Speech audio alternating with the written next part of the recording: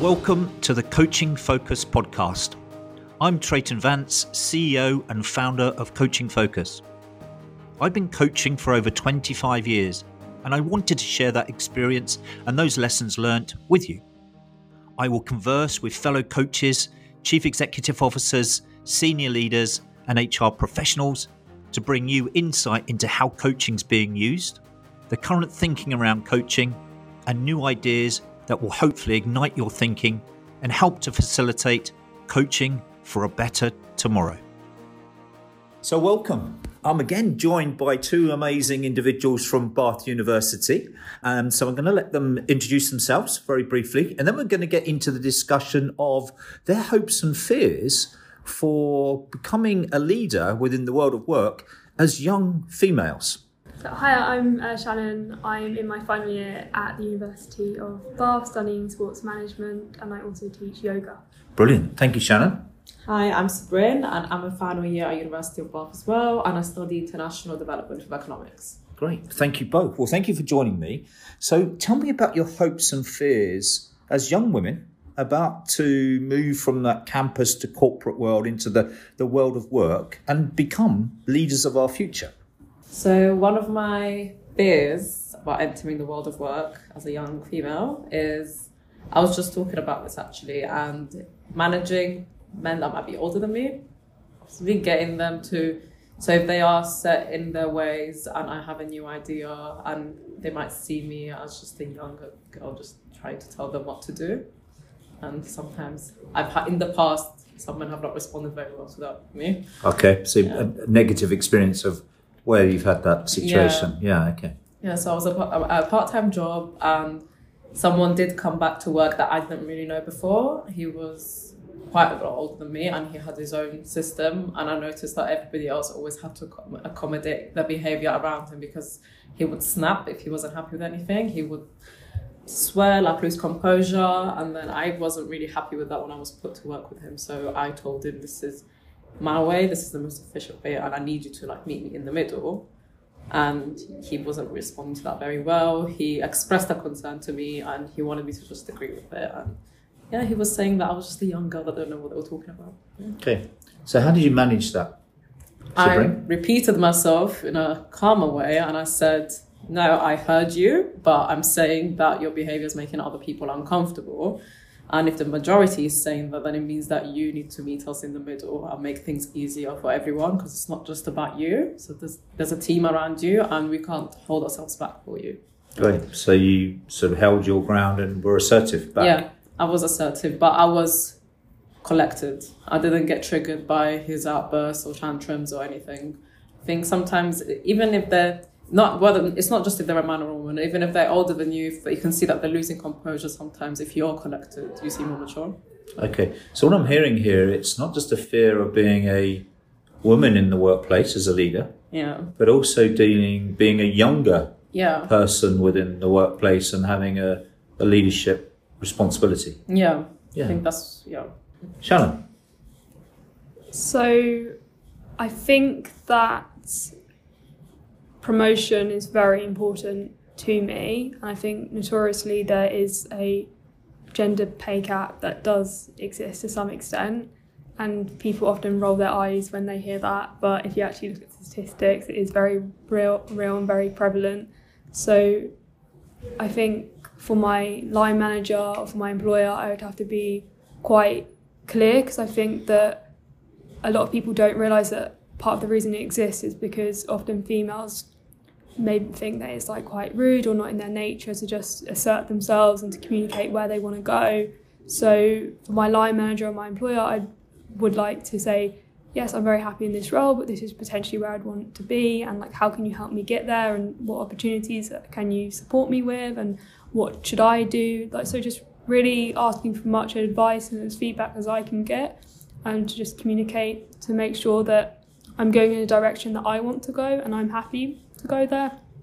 And I think that as well as that, potentially further down the line, but it is an issue, is that that balance between having a family and having a career, because same as for men, obviously there does reach a point where I think it's sort of sold to you as in you're sort of like sacrificing your career to now have a family, and I think that is something maybe I'm going to have to worry about further down the line, but it seems to almost be like a choice nowadays. But it would be really great if you could have more employers just accommodating that and understanding that, and maybe having more adjustments in. It's difficult to know what it would look like, but...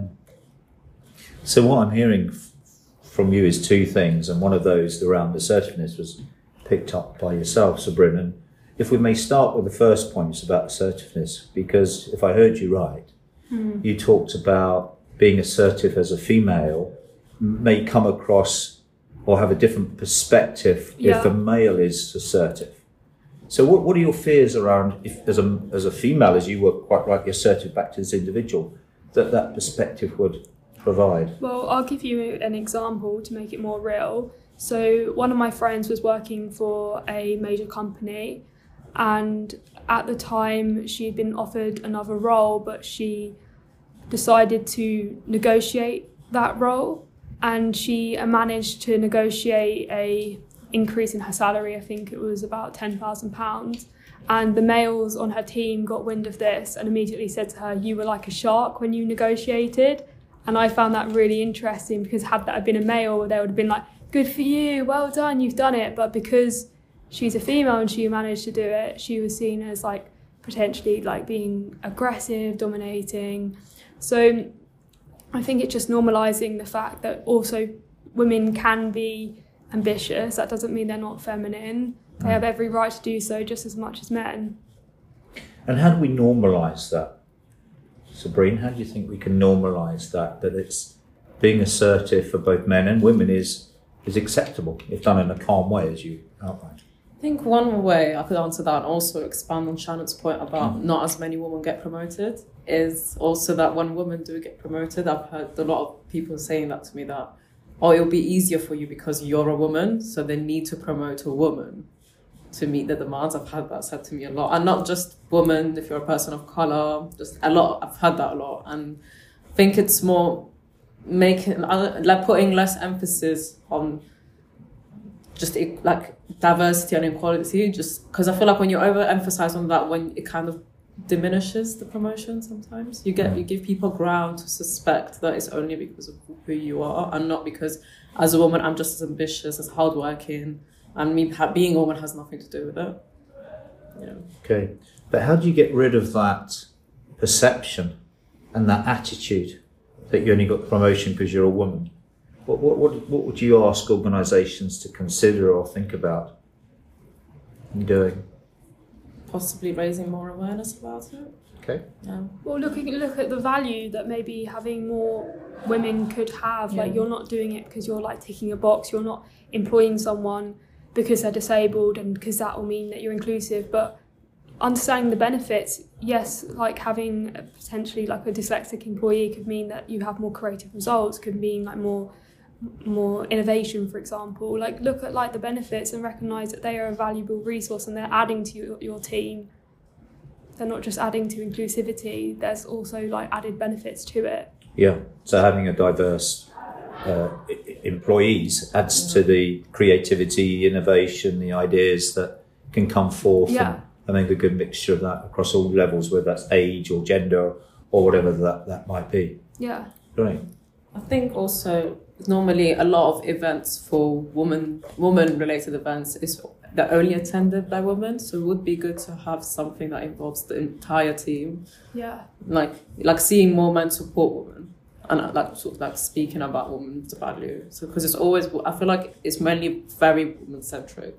Okay. Yeah. So it's women talking about women, where you want men to be involved and have that conversation to educate and engage and raise the understanding and perspective of the different views. Yeah. As sad as it is, I think a man's voice would be more influential for everybody, like, because it is a very men dominated industry, like the corporate sector. Yeah. So I think it would have a bigger impact than just having women talking at men and then inspiring women. That makes sense. Okay. So bringing both genders together to understand each other's perspective. Yes. And accommodate that space and understand those differences. etc. Yeah. Okay. I think it's important to remember that we're talking about harmony here. We're not trying to like Sabra was saying, like we're not trying to like alienate anybody. Like we want like men on board. We want like, you know, more inclusivity. We want more equality, and it's not just for women. It could be like invisible diversity. Like we're talking about men as well here from maybe like low income backgrounds, or if they have something that's not like visible to the eye. So it's feeding back to the ideas that we've learned on the course, which is you're not just going to lower the curve, you're going to look at each employee and try to figure out what their needs are. Yeah, and accommodate everybody's needs. Yeah. And make it fair and equitable and for everybody. Yeah. Yeah, okay. And what are your hopes for the future? We talked about some of the fears and concerns. What are the hopes? I mean, my hope for the future is for one day to do what you're doing. So, as like because we don't see many women giving leadership courses, for example, or teaching other people to be. It would be nice to teach people of all genders and backgrounds how to be a leader. And me being a woman won't have too much emphasis on how I got there. Although you can never erase it, but also I would get to a point where I don't have to say, oh, I'm a woman in this, I'm a woman in that. It's just I'm teaching people how to just be a legitimate leader. Yeah, I'm a human being, I'm a person. Yeah, I think that's my hope. Okay, great. And for you, Shannon? I think that we're speaking about these issues from a distance right now, but they are very, very real right now. So I think that my hope is that in the future, when I am a leader and then I'm imparting the baton to the next generation, that it's in a better state than how I received it. Great.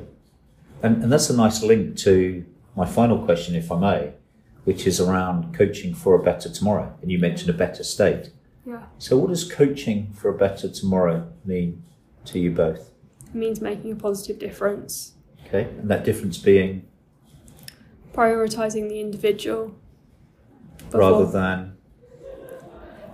Profit. Profit. Profit. Okay. But it's more than just profit. It's like looking at yes, profit is very important. Yes, meeting all that is very important. But what is your why? What is the core purpose of the company? It's really understanding that, and then it's putting people first at the very most important core of it. It should be people, and it's not just the people within your company. It's also thinking about wider society. What impact, what value is your company doing? Is it making the world a better place?